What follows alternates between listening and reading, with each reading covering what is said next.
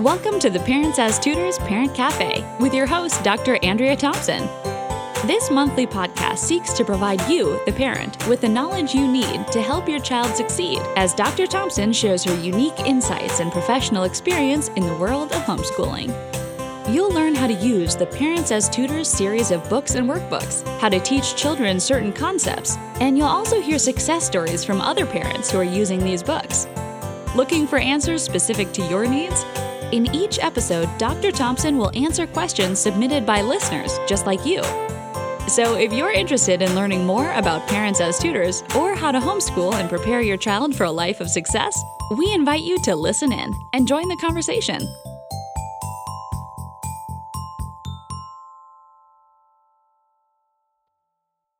Welcome to Parent Cafe. I am your host, Dr. Thompson, and today we have with us one of our frequent experts, Miss Ivania Delcid. Welcome to Parent Cafe, Miss Delcid. Thank you, Dr. Thompson. Thank you for inviting me to your Parents Cafe. I really appreciate the invitation, and also I would like to say that I really enjoy helping parents and it makes me happy to know that they are really involved in helping their students grow. Yes, indeed. That's our goal.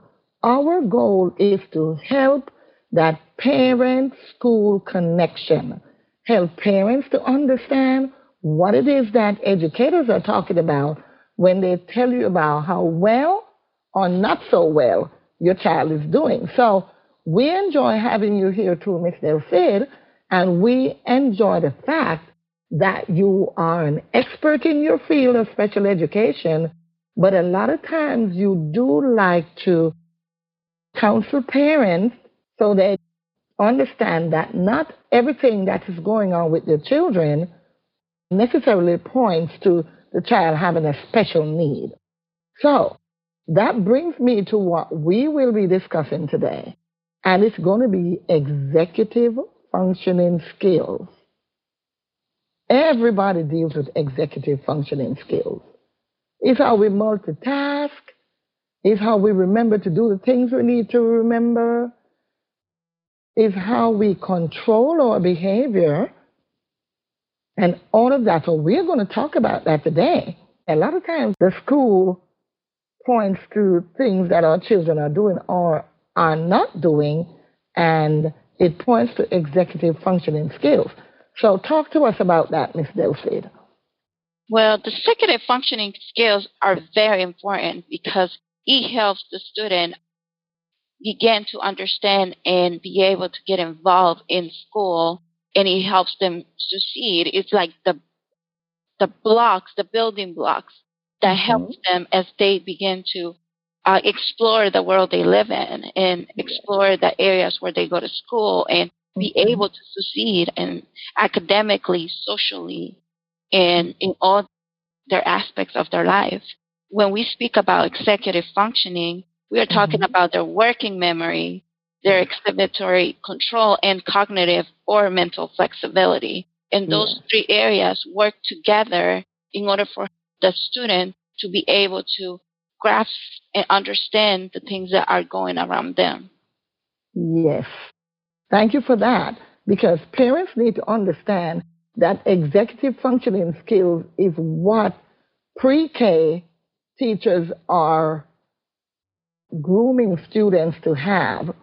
And right on up through kindergarten, right on up through elementary, on up through. So as adults, it is expected that we should have mastered our executive functioning skills.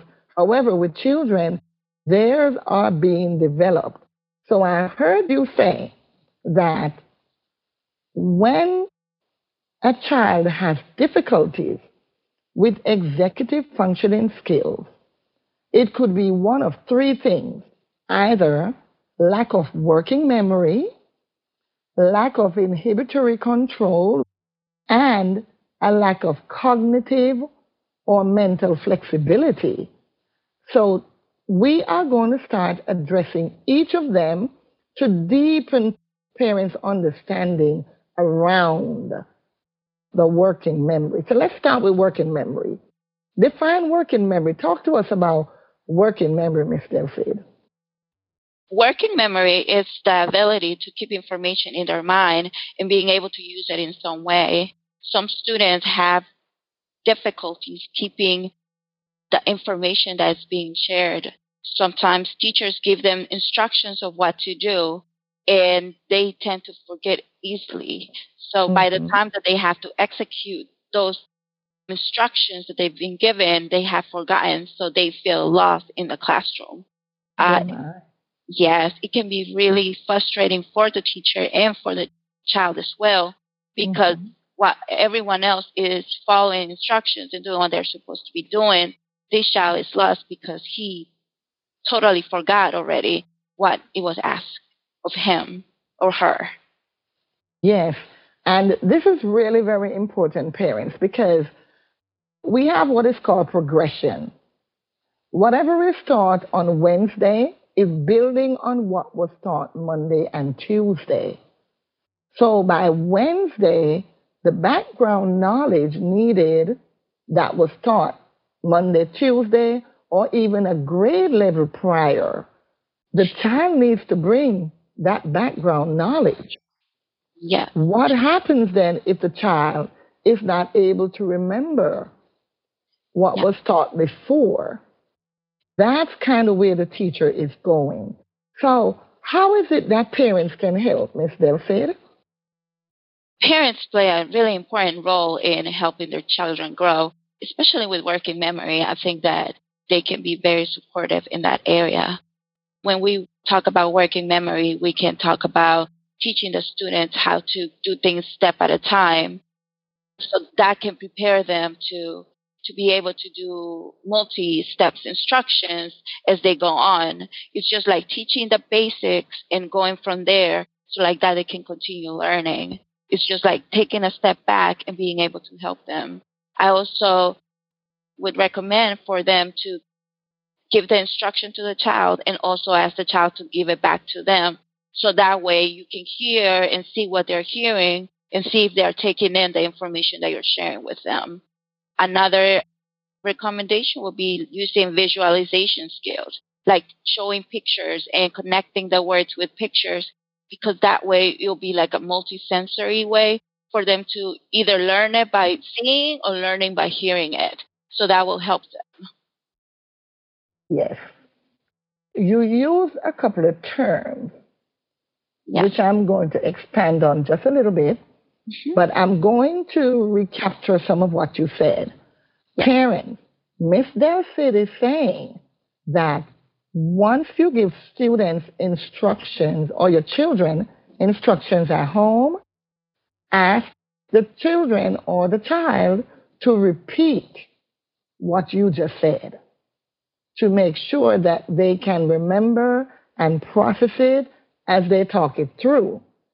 Ms. Delphine also talks about using visual cues, pictures, visualization, and I smiled when she said that, because when I know that at public restrooms, they do not just have men, women, boys, girls. They also have visual cues. There's actually a picture of a girl or a picture of a female then right there. So they use pictures along with words. So Mr. Sid is saying that if you use these visual cues, it helps to build working memory. And the next thing Ms. Delphine talked about was multisensory. Some people say multisensory, some people say multisensory. However, it has to do with using all the senses, the sense of touch, the sense of hearing, the sense of seeing, the sense of smelling, all of that. All those senses must be used when you are helping children with working memory issues. Ms. Delphine, give me an example of how a parent who is actually shopping in a store could help a child to use all those senses to build working memory. yes, the supermarket or the grocery store is a great place for a child to learn multisensory. Like, for example, I remember seeing a mom taking their daughter to the superstore and showing a melon to her, and just taking the melon and showing it and letting the child touch the melon, saying, "This is a melon, you can touch it." And even the melon gives the smell, so she said, like, you can smell it too. So that gives a way for the child to see what a melon is, how does a melon feel, and how a melon smells. So that mom is being really proactive in teaching the child vocabulary and also being able to have all these connections so the child will remember and have a better opportunity to remember what a melon is just in this instance. Yes. I I like that very much because I'm going back to the days when I had to help children to understand what a lavender, when you say the lavender color, I would have them smell lavender. And, it's a matter of bringing all the senses in to help them build that memory. So the watermelon, the child knows what it feels like. So that's another way to bring it into the memory. The child knows that was a sense of touch. The child knows what it looks like. So using all the sensories to help your children to understand. Talk to me about scaffolding, because I know a lot of times parents might not understand what teachers mean when they say, we need you to scaffold the information for your child. Scaffolding is giving a student support or the child supports at each level. So that way they move up little by little with that support. And as they are learning it and they're becoming independent, you start taking away those supports and letting them be more independent. So at each step they go, like they go step one, you give them this support, they're able to do it by themselves, you take off the support, and then they're ready to move on the next level. So in my definition of scaffolding, I will explain it that way. Yes, and it reminds me of a house being built, like even a 2 or 3 story, that the developers, they will put up scaffold that's needed to support the workers as they work at a level. And then after that, they do not need that scaffold anymore. And then they might build a scaffold going up. The scaffold is a support. Now, I'm looking back at the Parent as Tutors resources. A lot of parents are using them.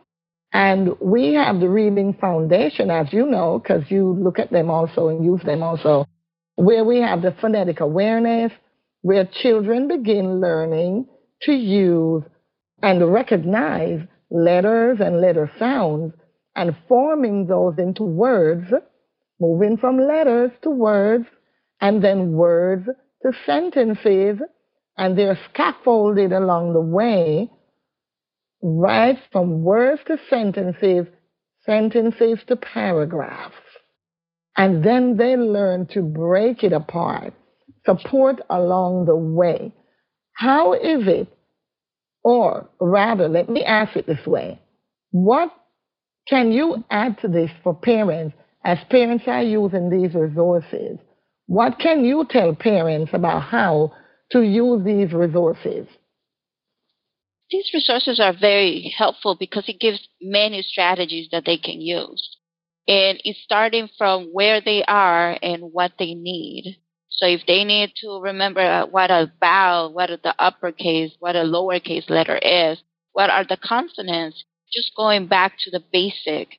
Because if you teach those areas where they're in need, you'll be able to go along and follow what is next in order for them to remember. Because if you don't give that support of where this child is, then you'll probably miss a step and then there'll be a misconnection.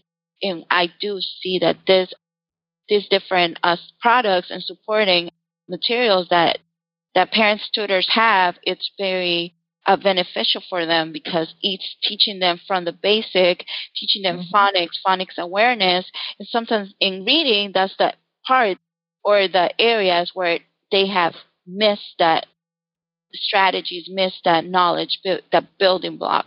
So like just going back to the foundations is very important and moving step by step. Not every child is the same, and just knowing that. Just take it step at a time in knowing and meeting the child where he or she is. Yes.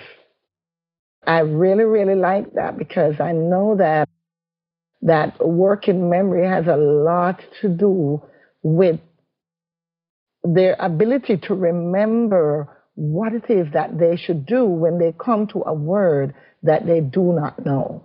Yes. And I know that we've done a wonderful job of helping to break that down.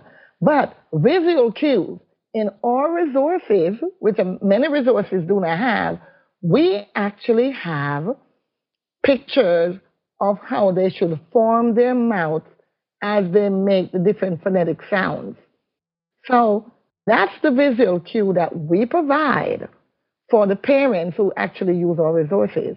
We provide those visual cues to help these children to remember how to form their mouth when they're saying long vowel sound versus a short vowel sound, and so on. So parents who you actually use our resources, I want you to know that this is one way we're helping you to scaffold for your children. So let us move on now to the inhibitory control, lack of inhibitory control. Remember, executive functioning skills, they have to do with three things. They have to do with a lack of working memory, which we just finished discussing, and Mrs. Delcid has given you some wonderful tips. And if you're using the parent as students' resources, we have all the scaffolding in there for you. And now we're moving into lack of inhibitory control. And after that, we'll move to the third one, which has to do with cognitive or mental flexibility. So here it is, parents. The school has called you about something your child has done, and it is deemed as impulsivity. Talk to us about that lack of inhibitory control. Go ahead, Ms. Delcid. When we talk of lack inhibitory control, it's about self-control, being able to filter their thoughts, their impulses, so they can resist temptation, distractions, and habits, and to pause and think before they act.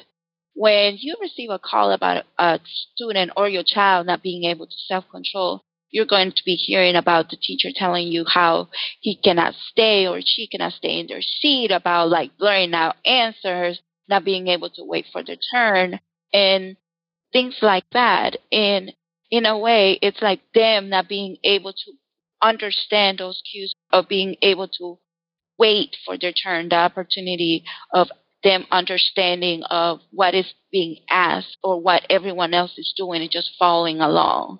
It also has to do with controlling their emotions, their behaviors. And when they have a lack of this, is that they don't have that ability to do so. Mm-hmm. And you know, a lot of parents, we know you love your children.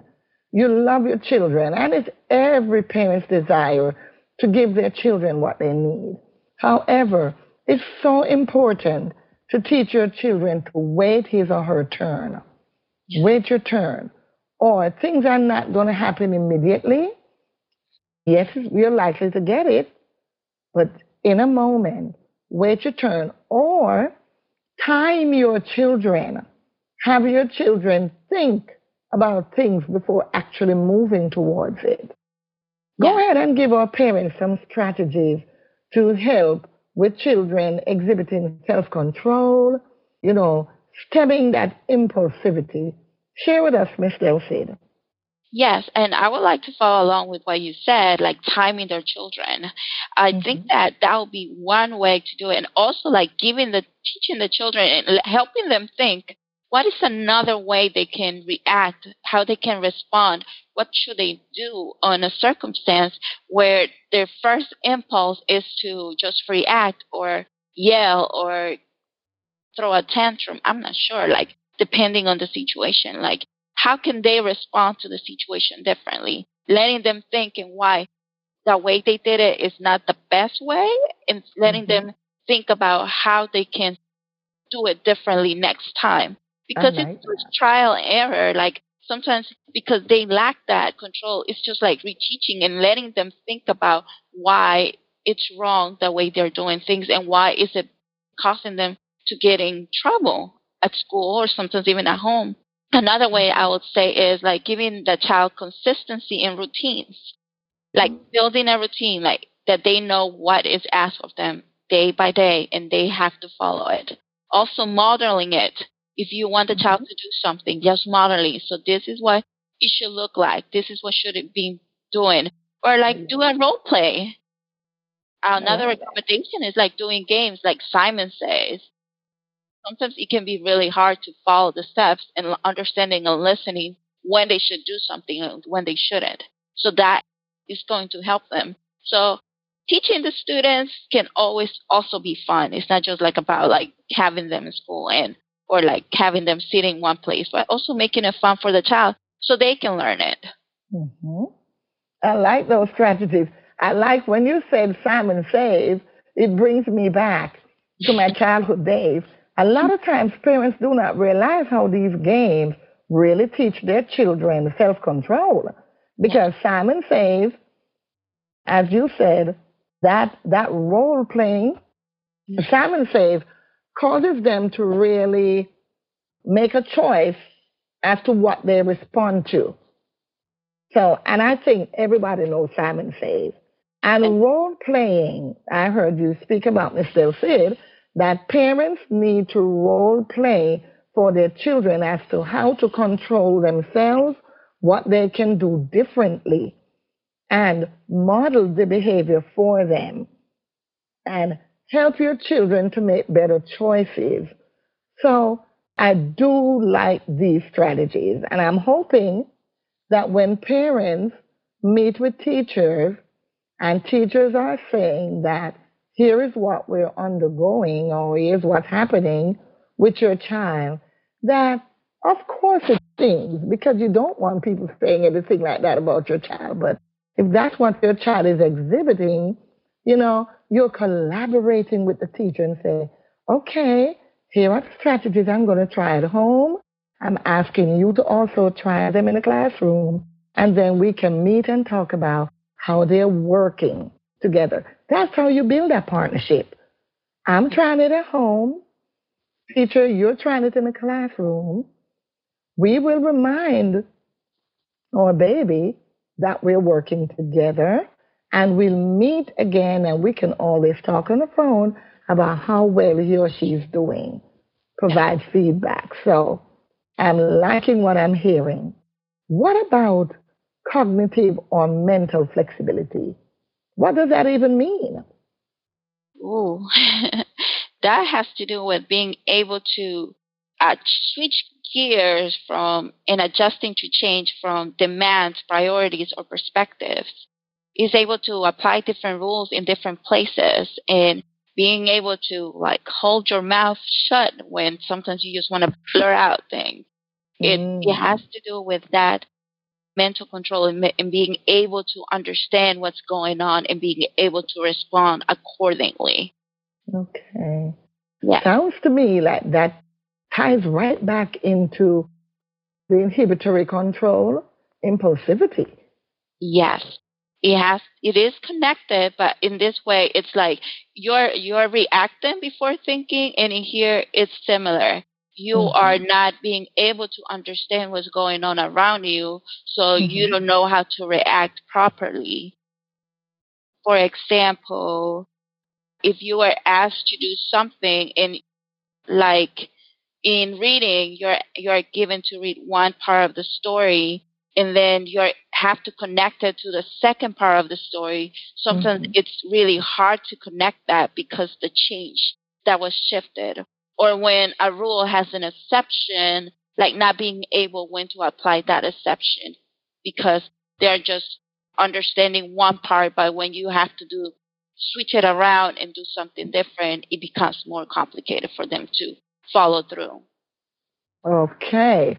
And the parents, all of these strategies that we're giving to parents, we are going to exhibit some of them for parents visually, because I know this is auditory, you're hearing what you are to do, but we will be actually videotaping some of these use of the strategies for parents. That will be coming out soon, and it will be accessible through YouTube. But parents, remember, executive functioning skills has to do with three things: working memory, inhibitory control, and cognitive or mental flexibility. You heard today strategies that you can use. You also heard how lack of executive functioning skills can impact your child negatively when it comes to reading, not being able to make connections in the stories read, not being able to use scaffolding, not being able to hold what you need to hold in the memory and connect it to new learning. You've heard today about multisensory strategies, using all the senses, touching, feeling, smelling, and all of that to help you remember. You've heard about scaffolding, providing that support as you go along, which is the same thing we do in all our products. We have the reading foundation, moving up towards the blend, and the whole comprehension. That's all scaffolding support. You've heard today about the importance of having your child to repeat the instructions given. Miss Delphine, talk to us about vocabulary building and how, as parents, build their children's vocabulary, how that will help them with the working memory issues. Vocabulary. I think that we can teach vocabulary to the children and to students in our everyday environment, everyday life, because everywhere you go, everything has a name, everything has use. So I think that as parents, we can use what we have in the reach of our hand at home, just like teaching them and being able to share what each thing has a name. For example, when we are in the kitchen, we can see a refrigerator, we can see a counter, microwave, a stove, a sink, a dishwasher. Just like calling things by their name and being able to help the student understand their functions. So when a child has prior knowledge of things that he's involved in, it will help them as they learn in school, because they'll be able to draw connections from what they know. And that will be able to help the child connect to new information. So they learn that a refrigerator is to keep food. And then in this classroom, you're talking about fruits and vegetables. And by being able to connect that fruits and vegetables can be put away or be saved in the refrigerator, they are drawing that connection from something they learn at home. Or like when they have breakfast, understanding that as they're like in kindergarten, pre-K, that they get a spoon to eat their cereal, or that they have to take the top off the milk in order to pour it, because they are learning this. Or when they need to make a request to the teacher, they are able to say it by name. And that will be really beneficial. So building vocabulary, it's very important, because it will connect with them with their letters, it will connect with their sounds, it will connect because they have been exposed to different words, different sounds, different names, and it will help them in the long run. Yes. Thank you so much for that, Mrs. Delphine. So parents, we provided you with many strategies today. You can always replay this podcast if you missed anything along the way. And don't forget, that you need to model for your children the correct way to deal with situations, role play with them sometimes. And don't forget that game, Simon Says, because that helps them to control impulsivity and also to make better choices. So, Ms. Delcid, I want to thank you for your time today. We look forward to talking with you about dyslexia because a lot of parents are asking me questions about dyslexia. They are using our products. Most of them are doing very well with it, but I want to build this entire comprehensive understanding of what dyslexia is. So in our next episode, we're going to talk about dyslexia, and in future episodes, we're going to talk about ADHD. What does it mean when they say your child is ADHD?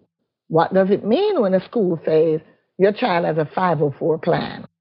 What does it mean when they say your child has an IEP? What does it mean? We are committed to helping you with the strategies you need to help your child be successful academically. So will you join us again to talk about these, Ms. Delcid? Yes, and thank you for inviting me for today's conference call. And I hope to be able to meet with you and be able to talk more about all these topics that are coming. All right. Thank you so much. Everyone, Ms. Delcid, how can the people reach you if they want to reach you? They can reach me at msdelcid@gmail.com. That's MRSDELCIDSPED@gmail.com. All right, that's Mistress Delcid, MRS as in Sam, DELCIDSPED, SPED, Mistress Delcid, SPED at gmail.com. Thank you so much for all your wonderful strategies, Miss Delcid. Thank you, and I appreciate your invitation. Thank you for listening to the Parents as Tutors Parent Cafe podcast with your host, Dr. Andrea Thompson. Parents as Tutors is a children's literacy program taught by parents who are devoted to giving their children the knowledge they need to succeed. Its mission? To build parents' capacity to partner with schools in increasing student achievement. If you have a question for Dr. Thompson that you would like answered on the show, please write to parentsastutorsllc@gmail.com. For more information on Parents as Tutors and to find out how our schooling can benefit your child, please visit www.parentstastutors.com. We hope you'll join us next time. Take care, everyone.